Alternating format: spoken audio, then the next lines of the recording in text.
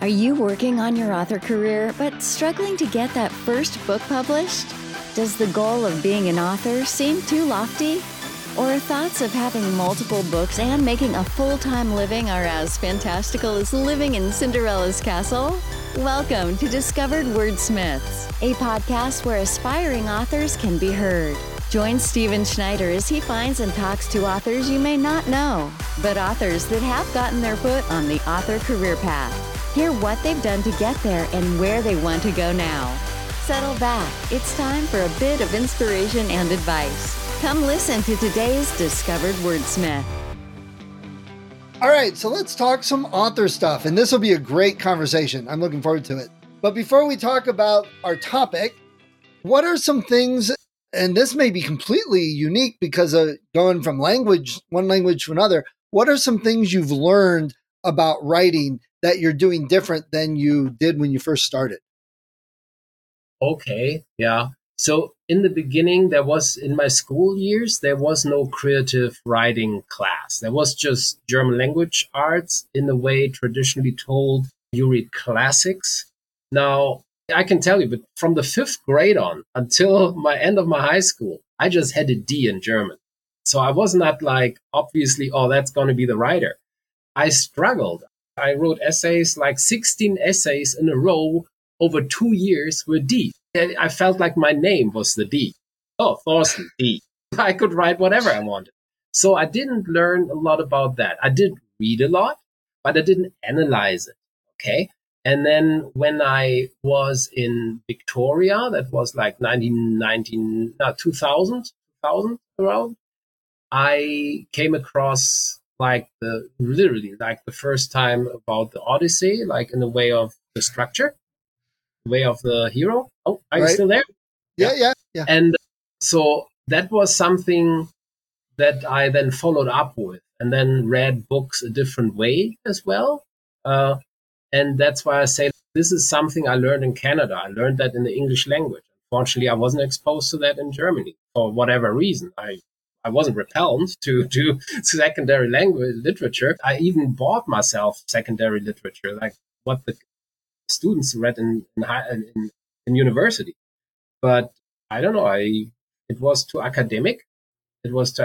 And yeah, although I went to university, I studied something else and I didn't finish. So yeah, I got sidetracked with journalism, if you're into words and culture, and then life took a different path. So that is something I learned, like that structural. That's the thing with English, German language classes, that, like you said, that's the student that's going to be the writer. It's not always the A+ English kid. That it's one thing to learn the stuff to take a test and one thing to read the books, and that it's a whole nother thing to write a story. And they say it so often that grammar, typos, commas, that stuff can all be fixed and learned and put in there. But you have to have a soul for writing a story. And if you don't have a good story, the other stuff doesn't matter. Nobody's going to read a book and say, wow, the grammar was perfect and all the commas were in the right place. The story kind of sucked. You should read this. But they don't do that. Yeah. It's good to learn that. Plus, now we have so many tools to help catch all the little errors. So yes, I'm telling all the kids, learn your language, German, English, whatever. Learn it, do good in the classes, but don't feel like, I could never write because I didn't do well. Yeah, no, absolutely. And I think nowadays it's also in Germany more common that you can show what you read privately at home. And that was something nobody ever asks me, what are you reading? What are you reading? I read The Godfather with 15 years, and then you're not good at literature. Yeah. So, and I find that a lot too. Authors, I've talked to a few authors that say, I don't like to read. I just want to write. You have, and you said it, you have to read. And most authors that seem to stick with it, they're not reading at their grade or age level. They're always reading, I was 9 years old and I read it. Something like that.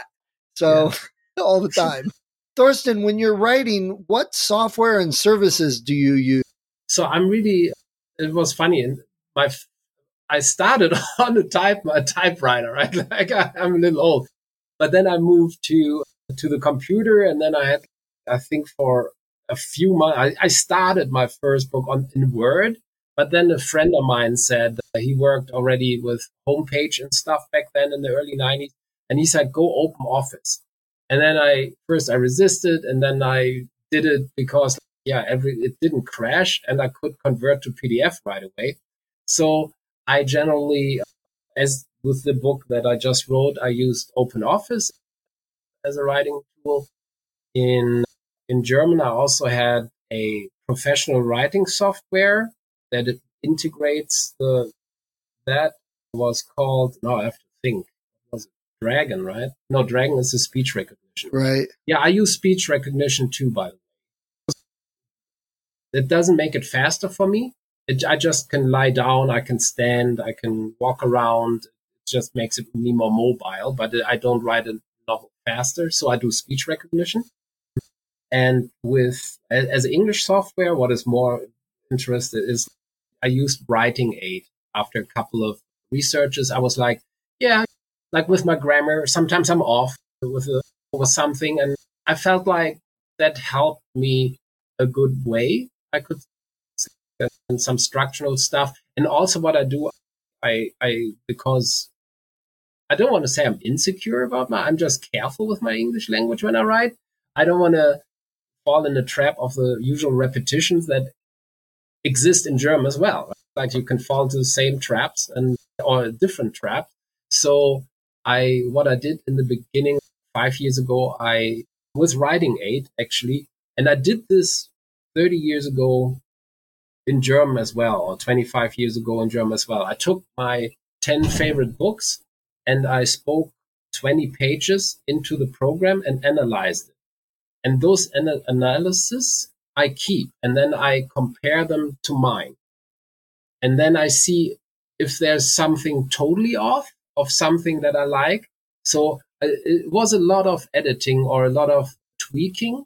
And sometimes you're surprised, hey, I'm pretty much dead on there. What sentence length and those things. Right. Nice. It's a guidance, right? Depending what point of view and narration voice, of course. Is it dialogue laden or not? But in general, I find it helpful. Yeah, I agree. I've got Pro Writing Aid. I use it all the time. And I think some people miss the point. Some people are like, oh, I won't rely on that to fix my grammar and blah, blah, blah. And I'm like, but it teaches me a lot. If I go through, I don't just say, fix it all and I'm done. You go through and you read it, and why did they say it was wrong? Why should you change this? And you start learning, and your writing improves naturally. It's a great learning tool. Yeah, exactly. And last but not least, it's always our decision. Do I take it, or is that a synchronicity of a character to speak that way, or whatever? Yeah. And I've done that with my editor also a couple times. Oh, you should change this and rearrange it. And I'm like, yeah, that sounds very proper way to say it, but that's not what I want my character to say. Yeah, exactly. And that's what mostly is what characters are saying there. Quite often. And I also like that you use OpenOffice. I think you're the first other author that has used that. I don't use it all the time, but I've told people about it. They're like, oh, I don't know. Well, I can't afford Word. Go try OpenOffice. It's free. Yeah. And from when I talk to my colleagues, I now try to think when it crashed on me. Recently, we have a different printer, and with the Wi-Fi printing, there seems to be a hiccup, but it's not the OpenOffice problem. I always like that, and it was for free all the time. And they had the PDF button in there way before Word. I think Word has it now too. Yeah, they do have it, but that's one of the reasons I got OpenOffice, because I could write in Word, import it into OpenOffice, and make it a PDF, and I didn't have to buy the extra. Yeah. Okay, so let's talk a little bit about writing in German and English. And you said you don't write in German too much anymore, but did you find when you were writing in German, everybody has certain things that are difficult for them or certain problems? Did you find that you had the same things that you were doing in English, or is it completely different things that you ended up changing quite often or doing different? I think the greatest hindrance for me as a storyteller is that I don't have the pool of cultural references in the second language. Okay. So you grew up with different or the same shows, but the characters are named different. When you crack a joke with your buddy, then he understands it because it's Right. a reference. I don't have that. And I think I don't have a possibility to catch up with that because that's just like 10 years or 15 years of your childhood, for Right. example. So I just have to accept that is not possible. But, or to say I would not pretend necessarily creating a character that is, let's say, a professor of English language arts. I think I can pull that off. I can pull off a futuristic novel because they could speak in any way almost, Right. The language evolves. I definitely trust myself in writing young adult fiction in English as well because I have kids that grew up here. I hear them talk, all that. And that is what the book with Blessing Musariri, my Zimbabwean colleague, is about. And in German, I must say, like, the other question that goes there, what is with writer's block? And for me, it's almost, if you give me time and a shelter and like some food, I don't have a writer's block. Then it's like I have time to write and place to write. And the sky was a limit in German. If there was, let's say, a job, let's say the one is a broker, right? I'm not a broker, but then I do research for half a year. I did even online broking with money to just see how it feels and to know the concepts and the lingo. And I could incorporate that in my German base. And like I say, certain things I wouldn't attempt in English. I just wouldn't. Maybe with a help then that I say I hire an editor that has that, could you get that lingo there? But that is all to there are so many ideas out there. I don't have to write from the point of view of an English professor. Right. Okay. So when you first started writing in English, did you find yourself having to, okay, let me back up. Did it take you longer to write in English when you first started than it does now? And did you find yourself writing, I guess, in a more German manner with the language and then fixing it? Or how did that process go? Yeah, that would be, I think, a danger if I would be thrown in the cold water.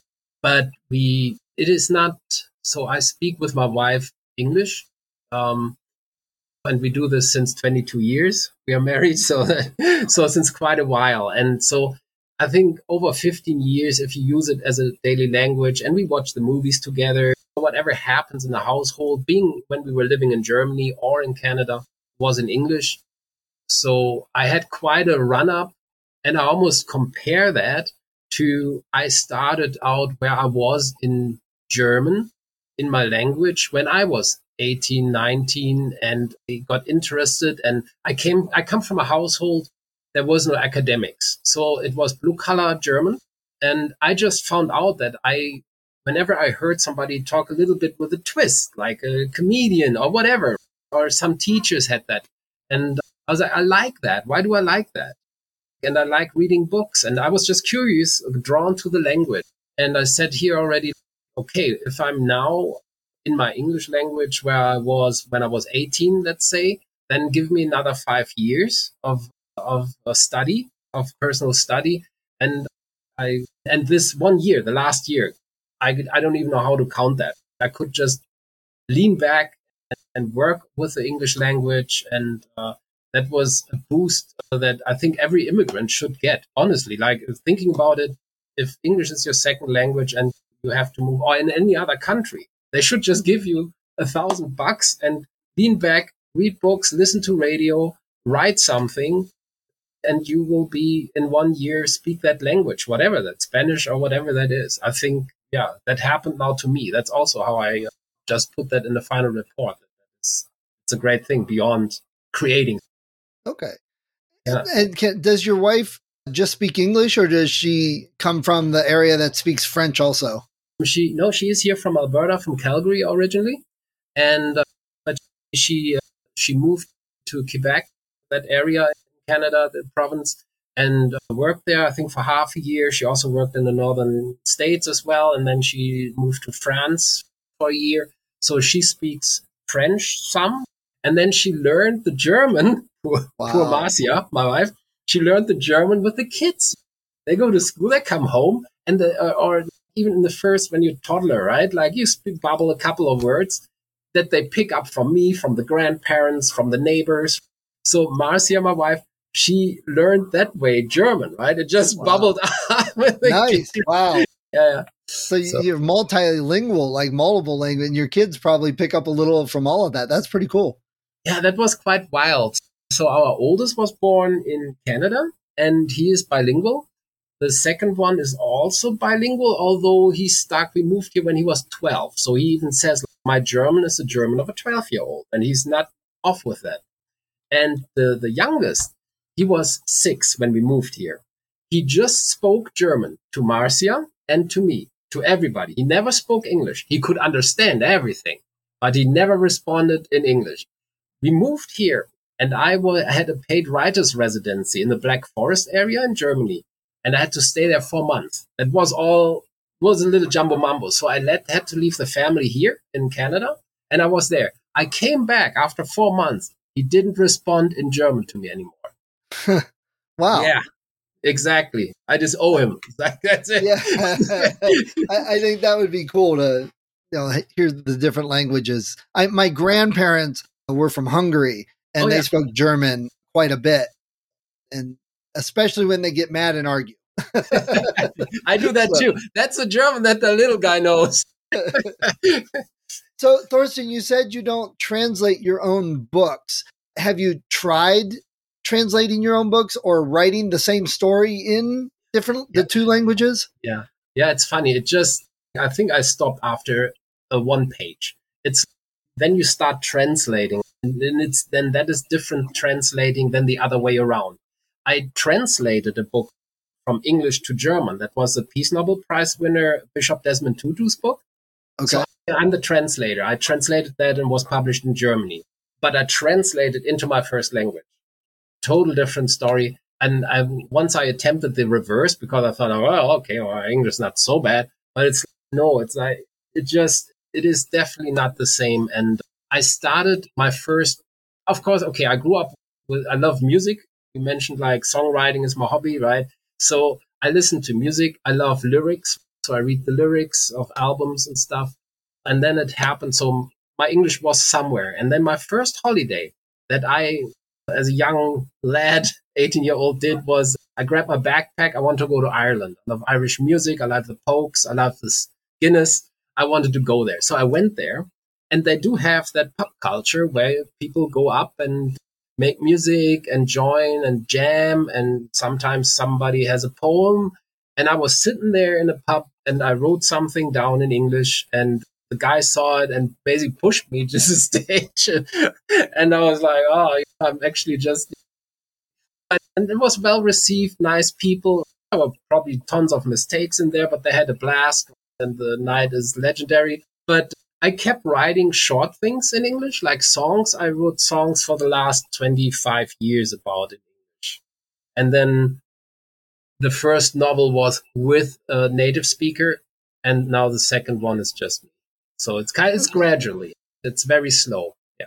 Okay. And your books that have been translated, have you read them afterwards? And did you find, oh my gosh, that's not how I would have translated it, or I don't agree with that, or problems? Yeah. Being a translator myself into German, the first thing that I told the people that were interested in translating it, please, you have all the freedom. Do it, let yourself, definitely don't cling to try to translate something, a metaphor that doesn't work in English. There are I also have cultural references that are not translatable. You have to use something else then, how people translate lyric. I have no idea, by the way, when it's experimental lyric, how you translate them from one language to another. I have no idea. Yeah. And then I not only read it with my 3 Audible books, I also listened to them again. And that was just a cherry on top, basically. That was like, it sounds authentic. It doesn't sound like translated. It's really like they did a good job. The one, yeah. So I had different translators. And how long did the whole process take to start writing from German and then into English? Or is it still ongoing? Yeah, I want to say it's always morphing. Otherwise, if it's not a challenge anymore, I think I would get bored. Also, that is, I want to challenge myself. And since it's a long time coming, so we're talking from the early 90s, where it's I started on that trip to Ireland. I also read my first English novel in the original, which happened to be On the Road by Jack Kerouac. Okay. Yeah. So that was linguistically a little bit outdated. I didn't even know that was how they talked in the 60s, like jalopy and yeah, I remember that word. I used it in Ireland. They're like, "What are you talking about?" I'm like, yeah, "It's in the novel." I'm like, "This is from 60 something." Right. They always had a and so it's like I said. I think if it would be difficult if I would just move, let's say, to Canada. I'm in after high school, and then I want to write a novel 2 years later. That is different than coming this long way, being married, being involved in language, and living now in Canada for more than 10 years in total, 11 or 12 years. That I think helps. And if people now say, he's not, his talking or my vocabulary while talking is not quite where it could be. Yes, my German was higher maybe, but especially in the beginning, I always say writing is the right speed for my expression. Otherwise, I would be on stage and doing TED Talks. So I know English language is like a whole big mishmash, and it's like one rule doesn't apply here, blah, blah. Did you find anything very specific that drove you crazy with the English language because it was so messed up compared to what you were used to?